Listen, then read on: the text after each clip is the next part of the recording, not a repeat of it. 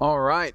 Welcome to BBC Sunday Nights. Can I welcome you from wherever you are, whether you are on your couch or watching on your phone or in places that you would rather publicly not mention? It is great to have you here with us tonight. My name is Colin. I am the pastor of Golden Sands Baptist Church, which is over in Papamoa on the east side of the city. It's like the best place to be. It's the better side of the city, in my opinion.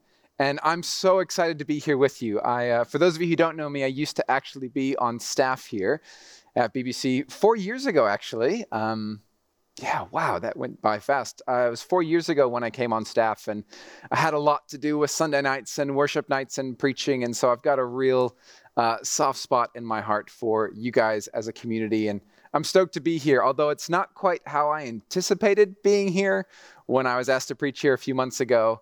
But life is what it is, and I'm still glad that I get to share with you tonight. Look, those of you who have been journeying with us on Sunday nights, you know that we are in the midst of a series on Isaiah. There's hope in the darkness, and it's questions of exile and faith, and where is God when things get really, really hard? And it's been a really, really fascinating season. But before we do that, I have a question for you. And it's a really important question. Usually you can divide everyone in the world into one of these two camps. People often talk about, are you a good driver or a bad driver? But I don't think that's the most interesting question. I think the more interesting question is, are you a good passenger or a bad passenger? Because there's definitely ones in between. You've got the passengers who are chill, happy to go along for the ride. They know how to run the DJ job and they put good tunes. And then you get the passengers who you notice don't like being out of control very much. Maybe, and even if you're watching, maybe you can even write on there, are you more of a control freak passenger or are you super chill? Or maybe you can even dob someone in who you know is watching who's not a good passenger and you can just throw them a little bit of love. But I remember this for me when I was learning how to drive.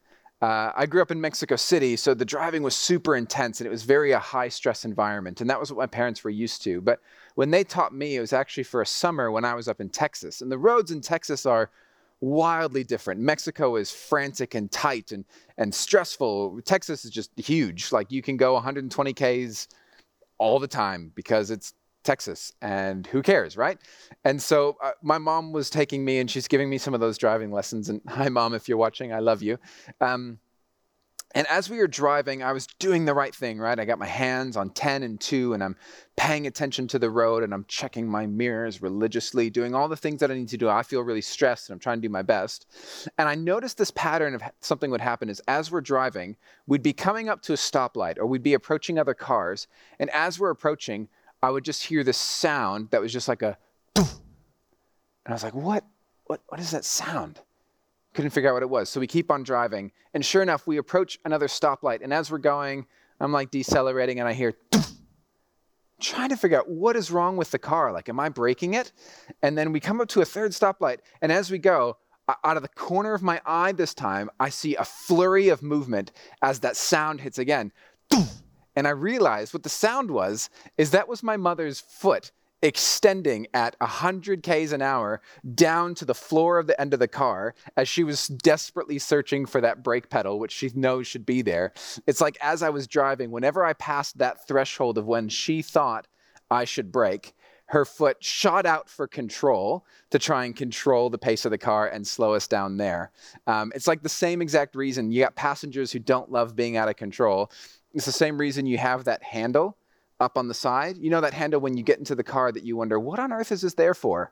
Well, we all know that clearly it's there for mothers who are terrified at their kids driving so they can hold on to it and go, oh, Jesus, Jesus, Jesus, and stomp their foot in. And it's like by holding on to that and stomping our feet, we can get this sense of control again. And that's a little bit what I want to talk to us about tonight, is this sense of fear and control, and how they're so linked together. The more we fear things, the more we feel like there's chaos all around us, like things aren't safe and they're not making sense, the more desperately we crave control in whatever way we can find it, whether that's through an imaginary brake pedal on the floor or the Jesus handle on the side of the door. We long for control when we feel afraid. And if anything, this last year with COVID it has just shown that to be even more true. The world likes to think of itself as predictable and in control, and like we know what was happening, but suddenly there's a virus that throws everything out the window. And even here in New Zealand, we kind of thought we'd beat it, right? I did. I was like, cool, we're done with that lockdown stuff. It's fine. And then sure enough, 8-10 weeks later, here we are again.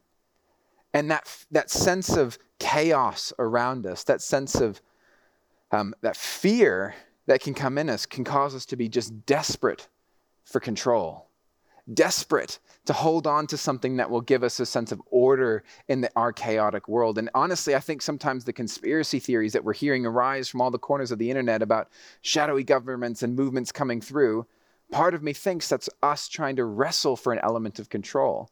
Sometimes it feels more in control to know you're on the inside of the story of some big sinister plot than to deal with maybe the more scary reality, which is no one knows what's going on.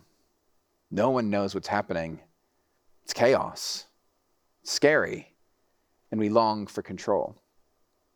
It's that very feeling that I want us to engage with, because as we've been going through Isaiah, that's the feeling that Israel would have had as they would have heard the words of this prophet the first time. If you remember the work that's been done so far, is that where we are in Isaiah, the first chunk is all about Isaiah is warning them, saying, hey, careful, you need to change your behavior, your sin, your wickedness, the way you're treating the poor, the corruption in your government. God's saying, I will not tolerate this forever. And then at the end of chapter 39, God sends then Babylon, and he destroys Jerusalem, he destroys the temple, and he takes them into exile.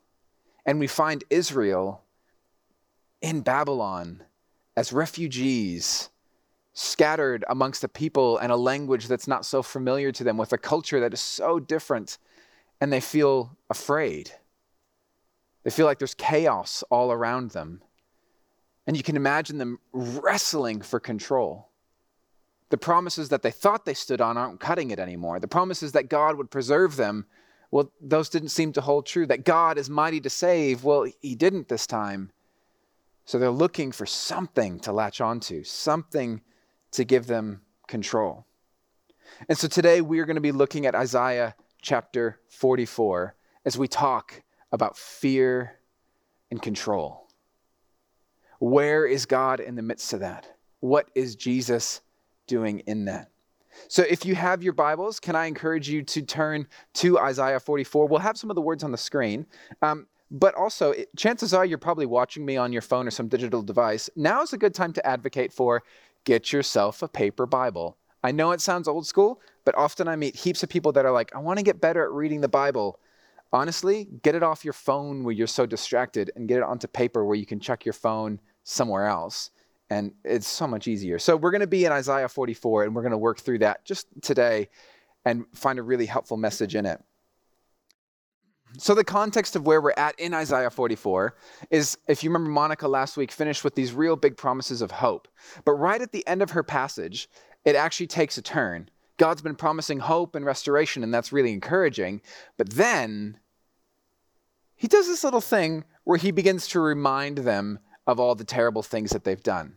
So if you look on Isaiah 43, just go back up a few verses, up to verse 26, and you can see God saying, he's talking to Israel, review the past for me. Let us argue the matter together. State the case for your innocence. See, your first father sinned, and those I sent to teach you, well, they rebelled against me. So I disgraced the dignitaries of your people. I consigned Jacob to destruction and Israel to scorn. And it's like God's reminding them, like, hey, the reason you're here is because of the way you are acting. It's because of your sin. It's because of your selfishness and your jealousy and the way you abused people. You got yourselves into the situation. Don't look at me. You firmly put yourselves here through your own actions, which can feel a little bit like he's rubbing their nose in salt. Like most people probably then would have been like, I get it, I know. But then he then goes and makes some promises. And here in Isaiah 44, verse 1, you see, but now listen, Jacob, my servant, Israel, whom I've chosen. This is what the Lord says. He who made you and formed you in the womb, and who will help you. Do not be afraid, Jacob, my servant, and Jeshurun, whom I've chosen. And Jeshurun means someone who stands upright, which is a pretty ironic description for Israel right now. Verse 3, he says, "For I will pour water on the thirsty land and streams on dry ground. I will pour out my spirit on your offspring and my blessing on your descendants.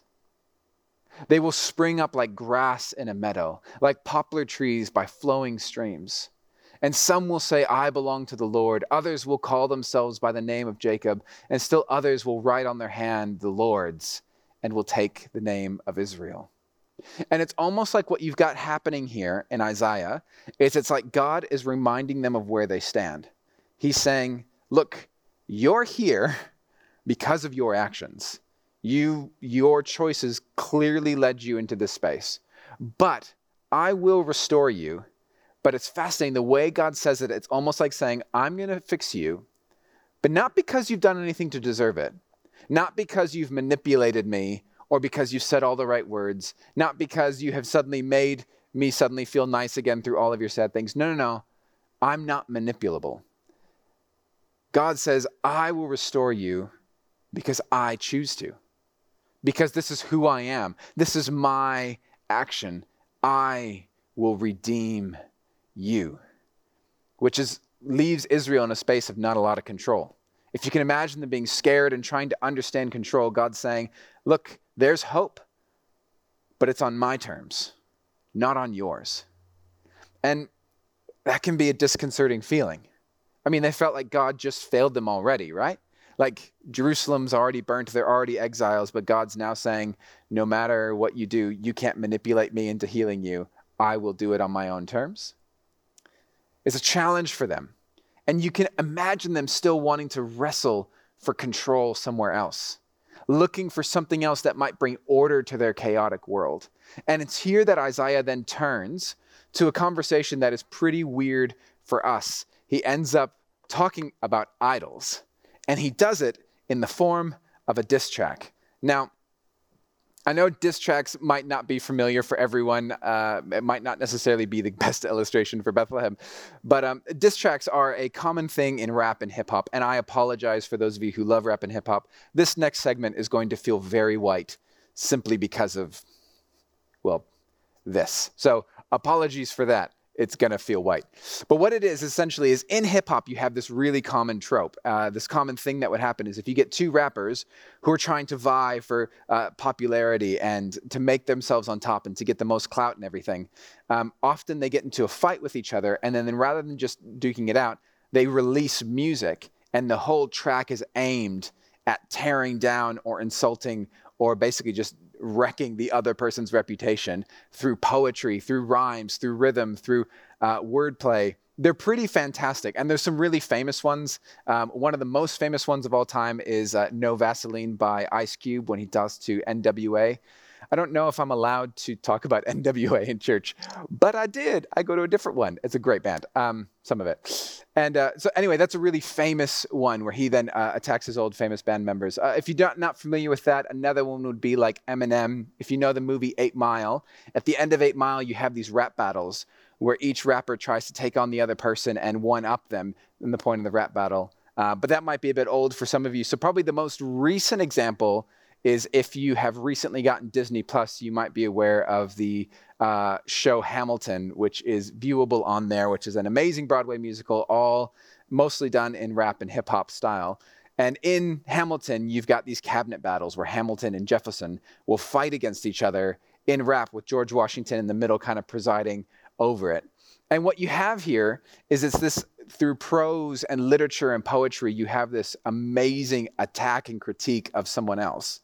And what we have here in Isaiah 44, when he shifts to talking about idols, is you have basically the equivalent of a diss track from like 2,500 years ago in a very old prophetic style. And I want us to read it. It may seem like a weird turn, but it makes a lot of sense in the end. And I want to read it because genuinely in Isaiah is a literary genius. Honestly, he is incredible the way he weaves together poetry and prophecy and theology in such perfect ways. And I want us to read this together because it is incredible. So this section here is on Isaiah, and it's 44, and it's verses 9 through 20. And I want to read it. And this is where Isaiah just lays in to the cultures of idols and idol worship. He says, all who make idols are nothing, and the things that they treasure are worthless.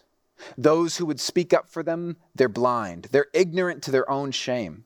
For who shapes a god and casts an idol, which can profit them nothing?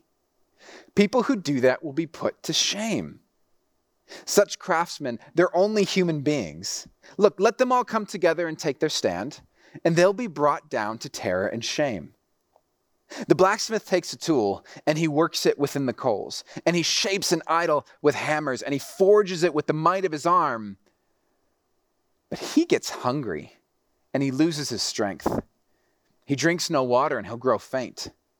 The carpenter, he measures with a line.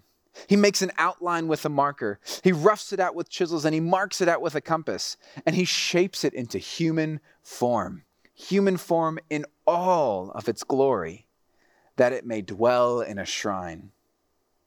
He cuts down cedars, or perhaps a cypress or an oak. He lets it grow among the trees of the forest, or a planted pine in the rain to make it grow. But that's used for fuel for burning. Some of it he takes and he warms himself with it. He kindles a fire. He bakes bread. Oh, but then he also fashions a god and he worships it. Oh, he makes an idol and he bows down to it. Half of the wood he burns in the fire, and over it he prepares a meal. He roasts his meat and he eats his fill. And he also warms himself and says, I am warm. I see the fire. Now, if you're an early reader on this, you're just like, there'd have been multiple moments where you're like, oh snap, like it's getting bigger and bigger. So he heats himself and he says, I see the fire, I'm warm. But then from the rest of that wood, he makes a god, his idol. He bows down to it and he worships.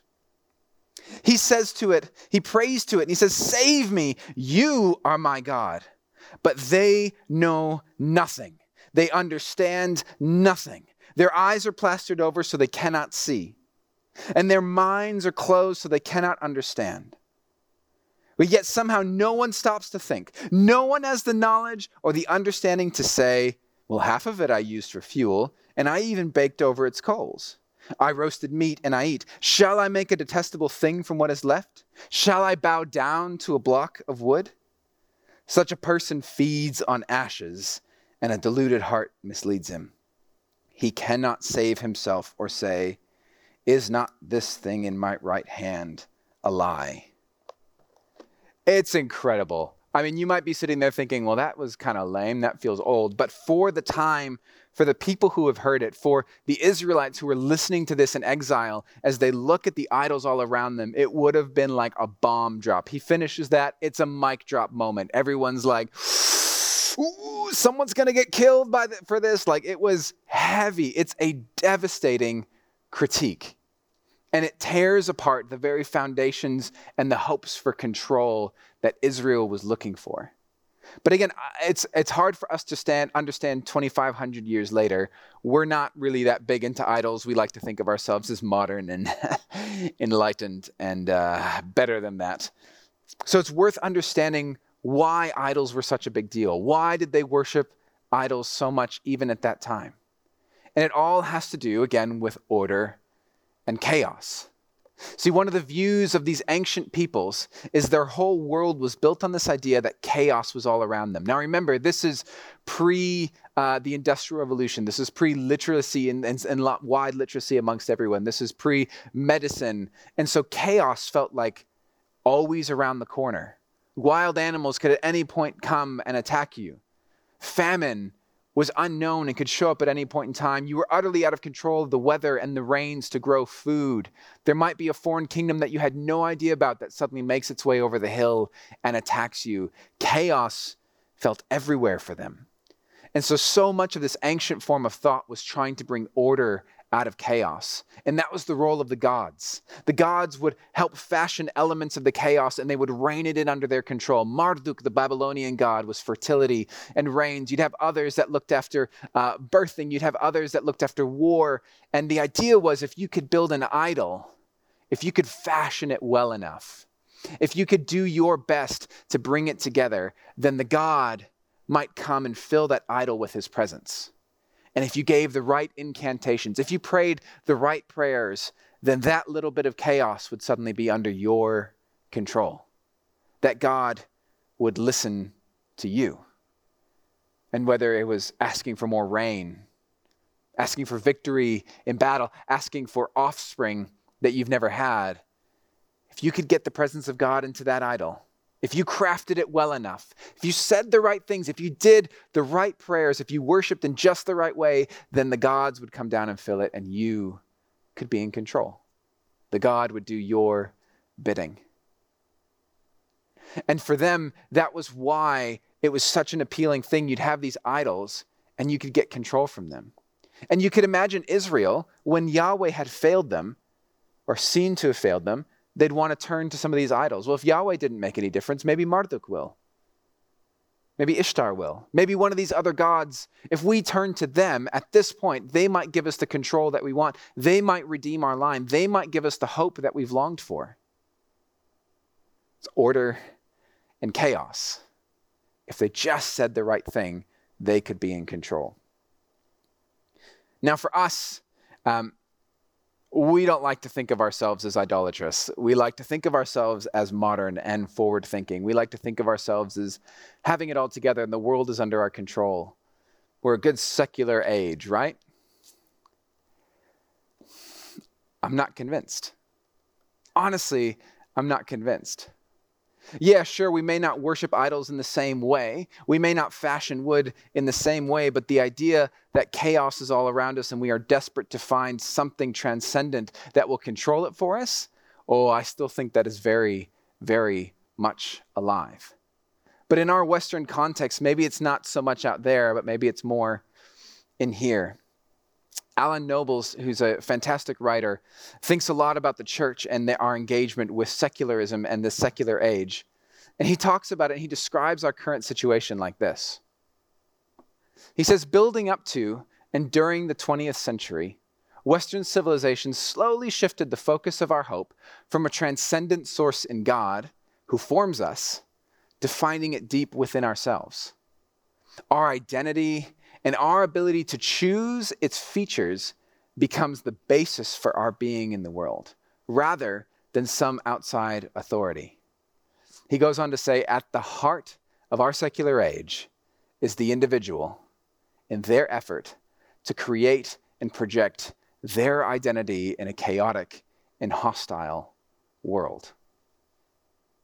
Our idols are maybe not as transcendent, but they've moved inward. And when you think about the way Isaiah describes these idol makers with perfect craft and care, forging even the most detailed elements, carefully constructing these idols, you can't help but parallel the same way that we often carefully construct and form ourselves. I think of our teenagers who look in the mirror and they see a body, a form, an image that they're just utterly unhappy with. There's no way the presence of the gods of fame and popularity would dwell in that. And so with anxious, bated breath, they begin working furiously to craft that image. They begin to specifically choose the clothes, the image, the names, the labels, the weight, the food, the exercise. All of it becomes, just like these idol makers, a crafting work to form ourselves into that image of sacred control, that the gods might come and dwell in us, that we might have control, through social acceptance, popularity, friendships. You think of the way that we carefully curate and construct every single element of our digital footprint online. Every photo, every selfie is carefully run through a source of filters. The caption is thought over multiple times so that we give off just the right image that we want to. Engaging, upbeat, but also socially aware of the issues, but not too in-depth as to be challenged on them because we're scared of some of the answers to those. And now some of us maybe say, no, I put raw things on social media, but are not even some of those posts carefully curated, vulnerable moments in order to show yourself an engaging person? How easily the way that our phones and Instagram and Facebook turns our lives even into a filter that we have to run everything through thinking, how can this be shared for mass consumption that people might want to come and dwell. The gods of acceptance might dwell in us. It's not that. This has been done for ages. Anyone who's owned a business, countless people in careers, bosses desperate to maintain an image of in control, of knowing the answers, of having a clear path of the way forward, of being the visionary, of having the direction to the future. And when we're challenged, we push that away. We carefully construct that image and hold on to it, because if that image shatters, then the gods of success will have left us and we will be left with nothing. We'll be back to chaos. The thing that drew Israel is still the very thing that draws us. We long for meaning, identity, and completeness. But around us there is chaos and there is fear, and we are desperate for control.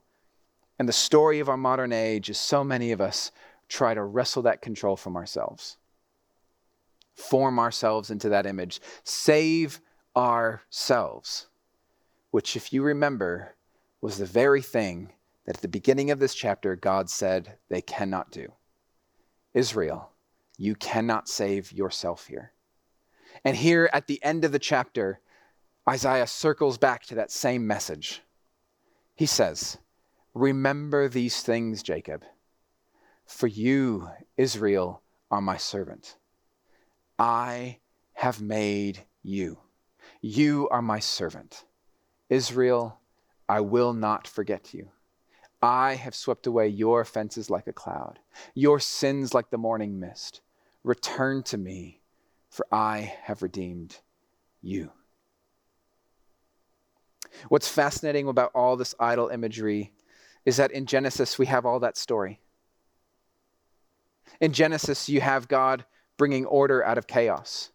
Even the very words at the beginning of Genesis where God hovered over the waters, that chaos word, that waters word, is the very same word that God uses to describe these idols.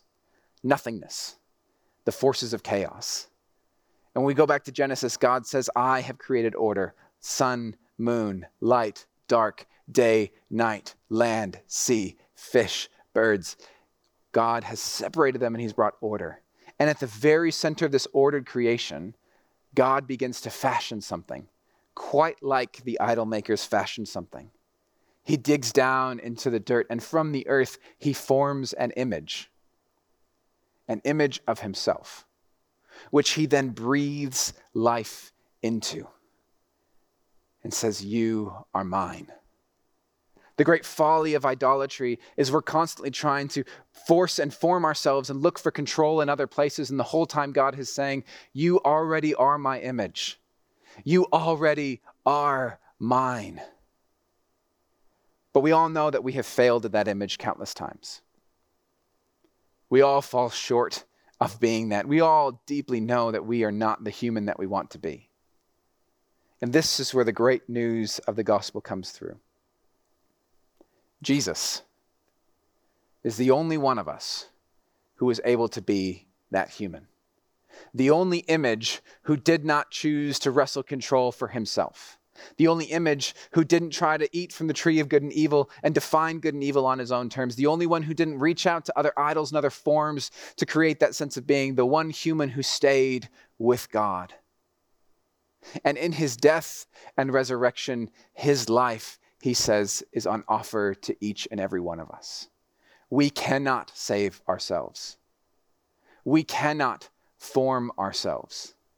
We cannot bring ourselves back in. Idolatry is just another attempt to bring order out of chaos. But the truth is, as humans, we cannot do that on our own. But Jesus says, abide in me. Come and be a part of me. I am the vine, you are the branches. Attach yourself to me, and I will restore you. So what Isaiah says to Israel is the same thing that we can hear today. You cannot save yourself. You're not God.